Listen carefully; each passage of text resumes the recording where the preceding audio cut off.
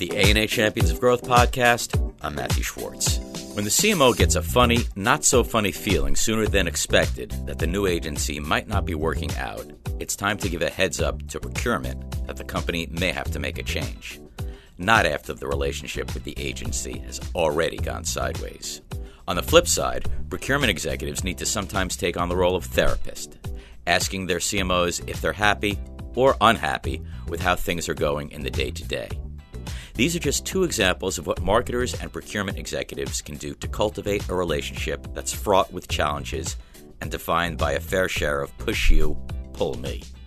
According to an A&A report released earlier this year, titled Procurement 2022, The Good, the Bad, and the Ugly, the relationship between marketing, procurement, and procurement is getting better, but there still leaves a lot to be desired.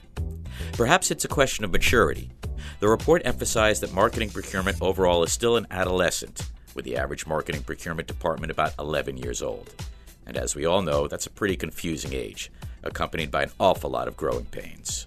Here to discuss how to bolster the relationship between marketing and procurement is Sherry Ulsh, Director of Indirect Procurement at the Hershey Company, whose brands include Reese's Peanut Butter Cups, Kit Kat, and Almond Joy. Sherry oversees marketing procurement, among other departments. Welcome. Sherry, thanks so much for being here. Hi, how are you? Good to see you.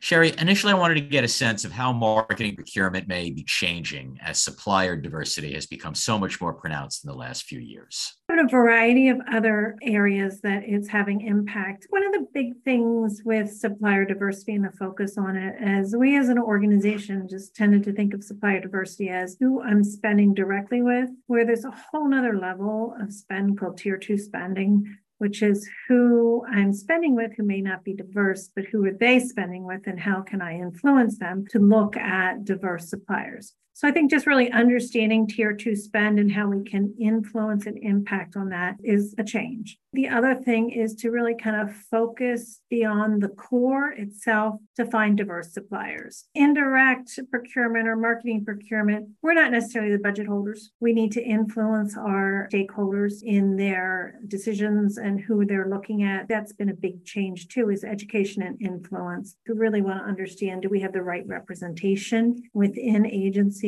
on our accounts that really kind of cover across who all of our consumers are. Those are some of the big things that have really changed in the last couple of years. In terms of moving the needle here, has the Hershey Company developed any new and specific protocols to expand its aperture when it comes to hiring diverse suppliers? Yes, my goals this year have supplier diversity in them. So my goals that impact my bonus financially have very specific supplier diversity goals in them this year.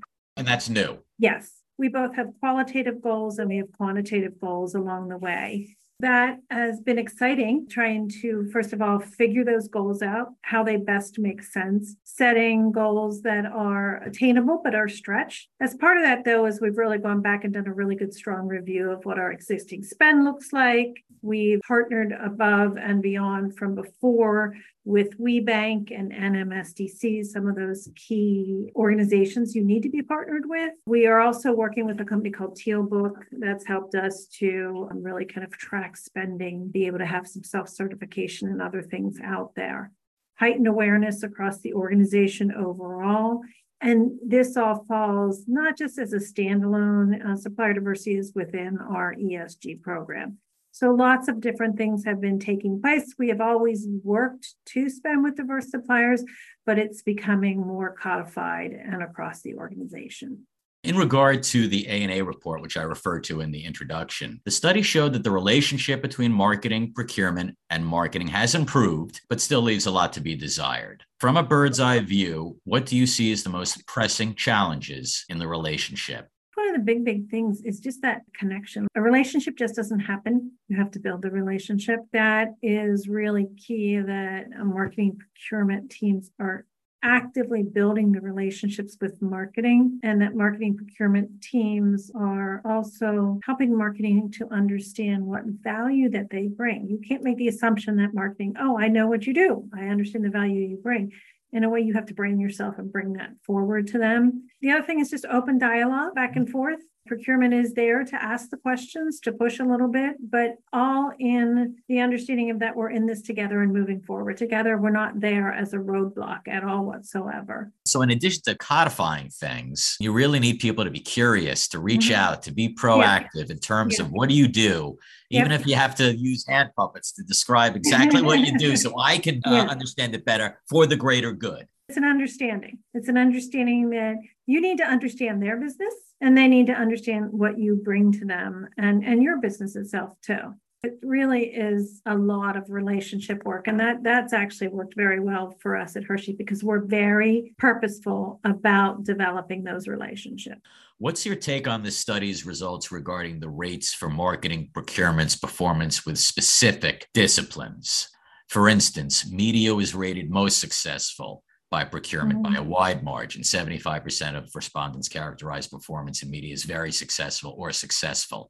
But there were several disciplines with gaps, many of them significant, including strategy and ideation, sponsorship, and experiential marketing. What do you attribute to why some of those gaps are so big? And how do both sides work to start to reverse things? Well, media is your biggest spend. So it's your biggest spend. It's where people are going to most focus.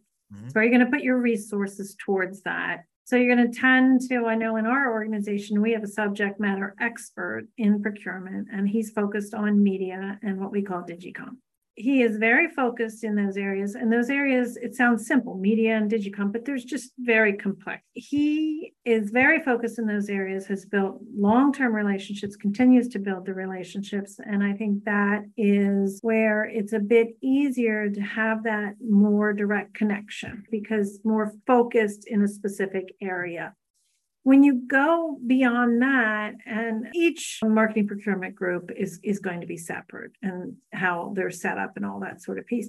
But then I think you move into that your marketing procurement team member may have to cover a variety of categories. They're going to have to prioritize. They're going to have to maybe give one category a little bit more love and focus than another category along the way. It also depends on the marketing procurement team and how comfortable they are with some categories. It's a combination of how much time do I have to apply to different categories? Am I comfortable with those categories? Are they categories that I can quickly and easily learn about? Are they categories that I have the ability to look at benchmarks? Are they categories where I can have good reference points? And I think that has a lot to do with it when you come down to the categories that are a bit smaller, the spend is a bit smaller. You don't necessarily have as strong of a connection as you do in your big spend categories. And I'm thinking for us, the big spend categories are going to be more in media and promotional agencies and creative agencies and those sorts of things. Is it a talent question in terms of having that expertise in these various buckets? Is there a larger question here about talent and recruitment? Some of it is, have you as an organization decided to set every single area up as a subject matter expert area? In some organizations, you're going to have one or two that are going to be subject matter experts, and you may have one or two positions that are probably maybe a little bit more of a developmental position that people come in for a couple of years and move on. They may be well versed in procurement, but not as much of a subject matter expert in the marketing area. So it really is going to depend on each of the each company. Each company is going to be a little bit. And that sort of plays into my next question, Sherry, which is what's better, a marketing procurement person who comes from an area other than marketing, or someone who comes from an agency or marketing background and moves into marketing procurement? I can't say one is better than the other, right? I really can't. In the end, it's the person. You need to be really purposeful when you select people to come into marketing procurement. You need to, of course, look at the resume and look at the experience and that sort of stuff, but really look at the person and the softer skills the person has. Is this person a continuous learner? Our subject matter expert who's on the media side, he came from direct materials. I mean, and he was in the electronics industry. He is very much a continuous learner. And when he came into this area, he really focused on learning and really broadening out and had the passion to become a subject matter expert in that area. So it's really a couple things that I look for. Are they a continuous learner? Do they have strong influence skills? Because everything in here is around influence. Are they a good listener? That's key. Are they someone who's creative? Because it's a little bit of left brain, right brain. Do they deal well with gray? Because there's a lot of gray. Are they curious, which is a little bit different than a continuous learner? And then do they have really strong business acumen? And when it comes to agency-client relations, Sherry, how do brands bridge this fundamental difference between procurement, looking at agencies as an investment to be optimized, and agencies looking at the buy as an expense that needs to be minimized? Actually, I think we need to flip that. think we need to flip that in the conversation here, because what people say procurement looks at and what people believe procurement looks at is they believe that procurement only looks at it as an expense that needs to be minimized. Marketers and agencies, on the other hand, are always going to look at it as an investment to be optimized. Traditionally, the view of people is that procurement is just trying to cut costs. And marketers and agencies are saying we're trying to grow the business. So it's cost and it's growth. So if you look at those two things, and how can you reconcile that?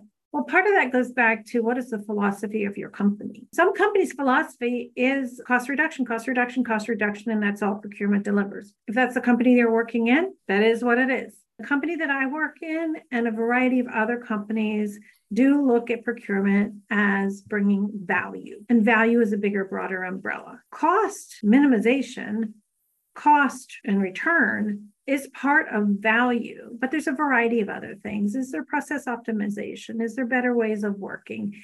Is there just a different way to look at structuring the relationship? Is there different sorts of compensation models that you want to do? That's all within value, and that's where we look at it. We look at it in value, and cost is just a component of value. Sometimes cost is not even bought into play in the, as you dial up and down the components of value. It's really driven by how your organization looks at things. Sounds like give a little, get a little. One of the most critical metrics in procurement, going back to the A&A study, is that of quote unquote relationship health. Mm-hmm. What is meant specifically by relationship health? Why is it not so healthy from the agency standpoint these days? People define it differently. Very nebulous term, like what is relationship health? And I think also too, and we know in the survey that was done, the agencies who were surveyed were not necessarily the agencies who worked with the procurement professionals who were surveyed. So you have a bit of a disconnect in that. And we all know that as part of the survey, because there was not, these are my agencies, they are reviewing me and I'm reviewing myself. That's going to cause a little bit of the disconnect here. But I also think do you have clearly defined goals with your agency about how you want to have a healthy relationship? Do you have goals that the agency kind of lays out, like simple racy layouts, like who's responsible for what, who's consulted, who's informed, all of those other sorts of things that really help the ways of working? If you don't have that laid out really well, then I think your relationships are going to tend to have disconnects along the way. But that all has to be really kind of ironed out when you first on board with each other. Mm-hmm. And then you need to have those conversations on a regular and consistent basis, which we do with our agents. That's really kind of key around it. But if you don't have that and you're not really talking to each other, you'll always be on a disconnect as far as the health of the relationship. Is the onus on the marketer, on the client, to over communicate with the agency? You don't set it and forget it with an agency. You can't do that. And this is also where procurement can work and help with the marketer, because procurement sees both sides. Procurement sees the agency and they see the marketer and they see how they interact together and can really provide any kind of feedback in general.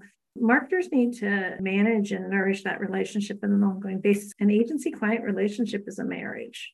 Sometimes it's good, sometimes it's bad, and sometimes it's just okay. But if you don't proactively manage it, then it's not going to be able to work at its fullest capability. Stay with us. There's more to come.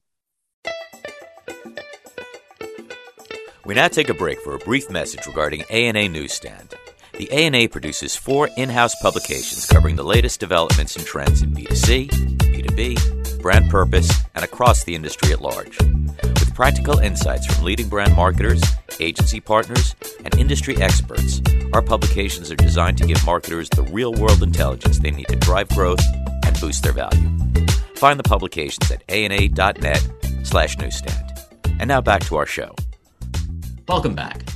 I'm speaking with Sherry Ulsh, Director of Indirect Procurement at the Hershey Company, regarding marketing procurement. Sherry, I wanted to pick up on a Hershey case study featured in the A&A report titled Embrace the Role of Servant Leader. How does that manifest itself from an operational standpoint? We'll specifically call out Kevin McCollum on my team, who's our subject matter expert in media and Digicom. How does it come to pass? He talks about a variety of different tenets and relationships around that. And just kind of thinking about the integration and the partnership and things like that, Kevin is in the staff meeting on a regular basis. So fully versed about what's happening, what's going on. That's a key along the way. And actually before COVID, we literally sat in with the marketers. They were right next door to us, which was really another great integration before COVID. Obviously, now we spend more time doing what we're doing here. One of the other big things is we just recently went through in the last couple of years a pitch for our media agencies. And we were in the partnership on that from day one. And in fact, we bought consultant to our head of media and said, we want to do a pitch, but we're not ready for it. We think this is a consultant who could really help us get to the next level on this, and introduce them to him. Everything really worked out very well with that. We were able to really kind of do a review of, were we ready to go to a pitch? And then once we got the findings back from that, we made some adjustments that we needed to. And the media team did in their organization, then went back out and said, all right, we're ready. But that was us working together in that early stages with our head of media. And then we utilized a pitch consultant who did a very good job for us. And that worked out really well. We still were responsible for it, but we had this consultant who helped us. And we worked with the marketing team and the media team and all the other appropriate stakeholders. What's even more rewarding based on the relationships that we built, we actually had a seat at the table when it came to voting on who we should end up with. And that's very unusual that you're going to find. Did the consultant, I wonder, provide some more adhesion that might not have been there without this person? Media pitch is a big undertaking. It's a really big undertaking. For us, it made the most sense to bring a consultant in to help us because we all had our own jobs to do, had the pitch to do, and then there was a lot of things that we needed to just happen underlying as part of the whole pitch process that our people who were subject matter experts needed to focus on certain pieces of it, but didn't necessarily need to project manage it. The consultant that we use also bought a lot of good experience and best practicing and some strategic thought starters for us. It was a good mix. Regarding the case study, one of the manifestations that stood out for me was you having an intimate knowledge of the company's investment strategy. And that gives you a lot of credibility with internal stakeholders who you consider a partner. And this seems to be a sort of a microcosm with what's going on in the marketing industry writ large. I mean, is that really half the battle vis-a-vis hiring agencies and getting involved early in renegotiations of contracts and RFPs for new business needs, for instance?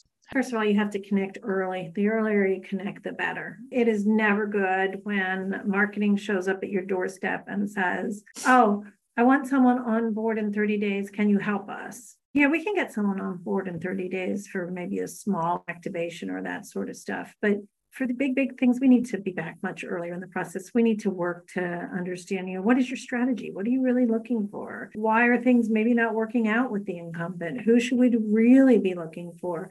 Who should be that slate that we want to bring in? Who are the diverse suppliers out there that we should look at? It's a much bigger piece that we need to work on. And sometimes it's just tell us that you think you got something coming up in quarter 2 or quarter 3. We get it on our radar. A lot of times we just start doing a little bit of homework here or there and make the connections in. So that's really important. The other thing too is goal alignment. We want to know and understand what your focuses are for 2023. And then we need to understand where our goal alignment fits in there. If our goals are going one way and your goals are going the other way, it's not going to work. Marketing is our client. And as such, we advise as you would any client. Marketing is not our customer. They're our clients. So that's one of the big things that we look at. Is that mindset you think tend to be underestimated? If you say someone's your customer, the customer's already right, always right. If you say someone's your client, that doesn't mean they're always right. It doesn't mean they're wrong. It means that you work together in a relationship that has a mutual benefit for a win. It's not a this versus that. That's really kind of key along the way. We don't peanut butter spread things. When it comes to an RFP, there's not just one standard RFP and that's all we use. We really look and understand what are the needs. Is this something that's a 30-day, a 45-day, a 90-day, a 6-month, however long? I mean, media is totally different than some of the other pieces. We don't look to send something out with 100 questions in it. We do things that make sense to collect the types of information we need to make a decision and not just to collect information. So is it a more living, breathing RFP? I would say, yeah. I mean, there's certain things are basic in it that we push along the way, but, we work with our clients to really understand what it is that they need, what it is that the process should be. Sometimes the processes may have a proof of concept component to it, depending on what it is. Sometimes it may have creative shootout or creative assignment or that sort of stuff. It's going to depend on the individual categories and how things are best managed through it.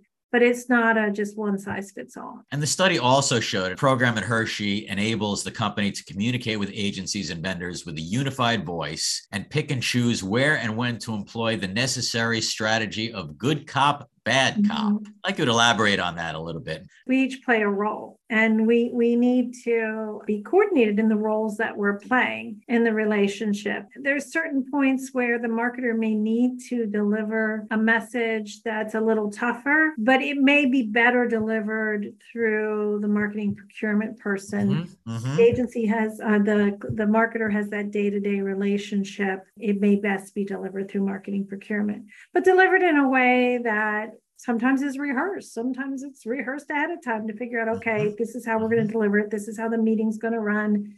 This is how we want to be able to present ourselves to the agencies. So I think that's really important. The other thing too is sometimes marketers will find is they're in the depth of it. They're working with that agency day in and day out. They may be unhappy about something, but if we look at it, it's kind of like, well, why are you unhappy about that? And dig a little bit deeper to understand what's causing it. So sometimes it's almost like you're a therapist. What's causing it? We're not maybe being as efficient or effective, or we could have a better ways of working that's kind of tripping up the agency. Or is it that the agency needs a better way of working with us? Just those sorts of things to look more broadly and bring that together. But you can't helicopter in. I mean, the relationship has to be strong, and there has to be a bond in that relationship to begin with, correct? There has to be a bond in the relationship with you and the marketer, and there has to be a level of connection with you and the agency. And again, in some categories, it doesn't make any sense to have that because they're short, one-time projects over and done and on to another thing. But in a longer term strategic relationship, but that's also how Hershey looks at its strategic relationships across everything within the organization. And as we start to wrap up, Sherry, I want to talk about the proliferation of in-house agencies as a component here. Hershey launched its in-house agency, C-Suite, 2017. The agency started out handling social media content for smaller brands such as Jolly Rancher and Rolo, but now handles social advertising for all of the company's brands. How has that dynamic changed marketing's overall standing with marketing procurement? Is it easier? Does it present a different set of challenges with the company? When we first started the concept of C-Suite, it was definitely a challenge. The first time we did direct production, we decided to do it, and we did it in England, so we couldn't have added any more difficulty on top of it. But we learned a lot from that, both the marketing team, my team, the legal team, and then we really sat down and we did a postmortem. What worked? What didn't work? What do we need to change? What's the process? How long is this going to take? How much risk are we willing to accept? How should we contract? What's the best practices? We use a production cost consultant who was very helpful for us also on that. Key is we met that challenge as a team together. And we really then set up very focused ways of working between the groups, the consultant, us, legal, and the marketing C-Suite team. So what are the ways of working? What's the RACI behind that? How are we going to manage risk and flexibility? Because if I'm contracting directly, it's a whole different ballgame that I need to look at. And I was actually just talking about it this morning with our contracts admin team who supports us in this area. It just works. It just works now. But we worked on it to get it to the right point, and we continue to work on it with the relationships internally to make it happen. So constantly evolving, constantly Yeah. working out the kinks, et cetera, Yes. to build a better mousetrap. Has the growth of C-suite led to reducing the number of outside agency the company brings in? And do you see that accelerating across the industry? At the same time that we were doing C-suite, we were doing some resets in other areas, and we're making decisions about how many agencies that we wanted to use for our larger brands. But that was not because of C-suite. That was all already happening where we wanted to go strategically with that. And then, as I said, we've kind of layer caked it up to the larger agencies, larger brands, and then kind of mid-size agencies with our medium-sized brands, and then C-suite. For us, there was other things that we were working on during the same time period. So I wouldn't say that C-suite caused. So in the last few years, not a net loss in agencies? We were making adjustments in the number of agencies before C-suite. We had more agencies for our brands, and we've consolidated down to agencies now covering multiple brands. And now we're going to move to our lightning round, Sherry, which is, what is the most important challenge facing CMOs right now? Data. How so? There's so much data, and what are you going to do with the data, and how are you going to resource against that data, and how are you going to train your marketers in the use of that data, and what's going to be the return from the data itself? I think that's the biggest challenge today. Okay, and we'll have to leave it there. Thanks so much to my guest today, Sherry Ulsh, Director of Indirect Procurement at the Hershey Company. To learn more about Hershey's marketing efforts, go to thehersheycompany.com. If you would like to recommend a guest or topic for a future episode, please email me at mschwartz@ana.net, and be sure to subscribe to Champions of Growth wherever you listen to podcasts. That's all for now. I'm Matthew Schwartz. Thanks for listening.